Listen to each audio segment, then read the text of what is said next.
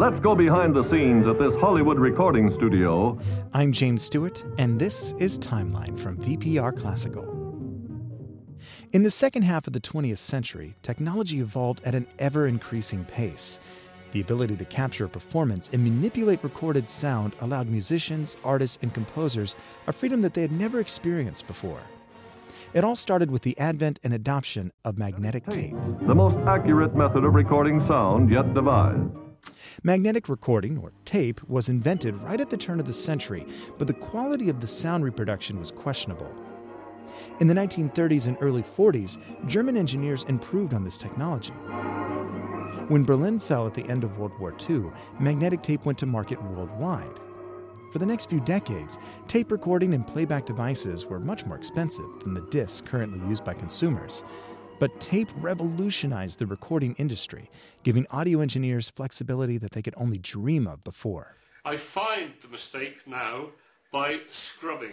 Tape can be cut, spliced, reconnected, edited, played backwards, and two tapes can even be played simultaneously and recorded by another. Gone are one-take performances. Now you can post-produce the exact sound you're looking for. Studios began to experiment with wider tape, allowing multiple tracks to be recorded at the same time for even greater flexibility.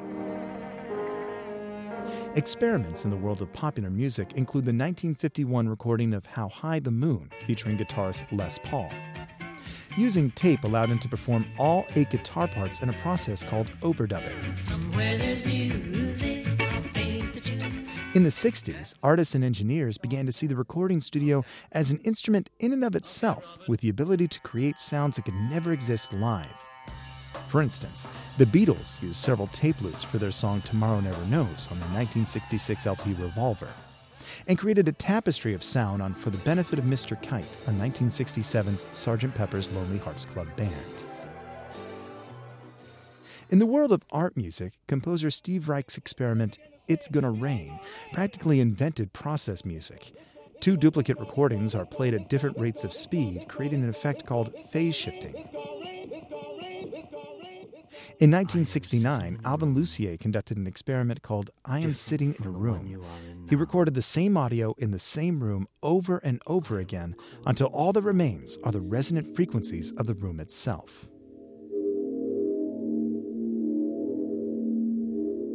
As technology shifted from tape to digital recording, the basic essence of engineering remained. Only now, there are no physical limitations on how sound can be manipulated. Whatever the artist imagines can be heard. Find out more about the history of recorded music and follow the timeline at vpr.net/timeline.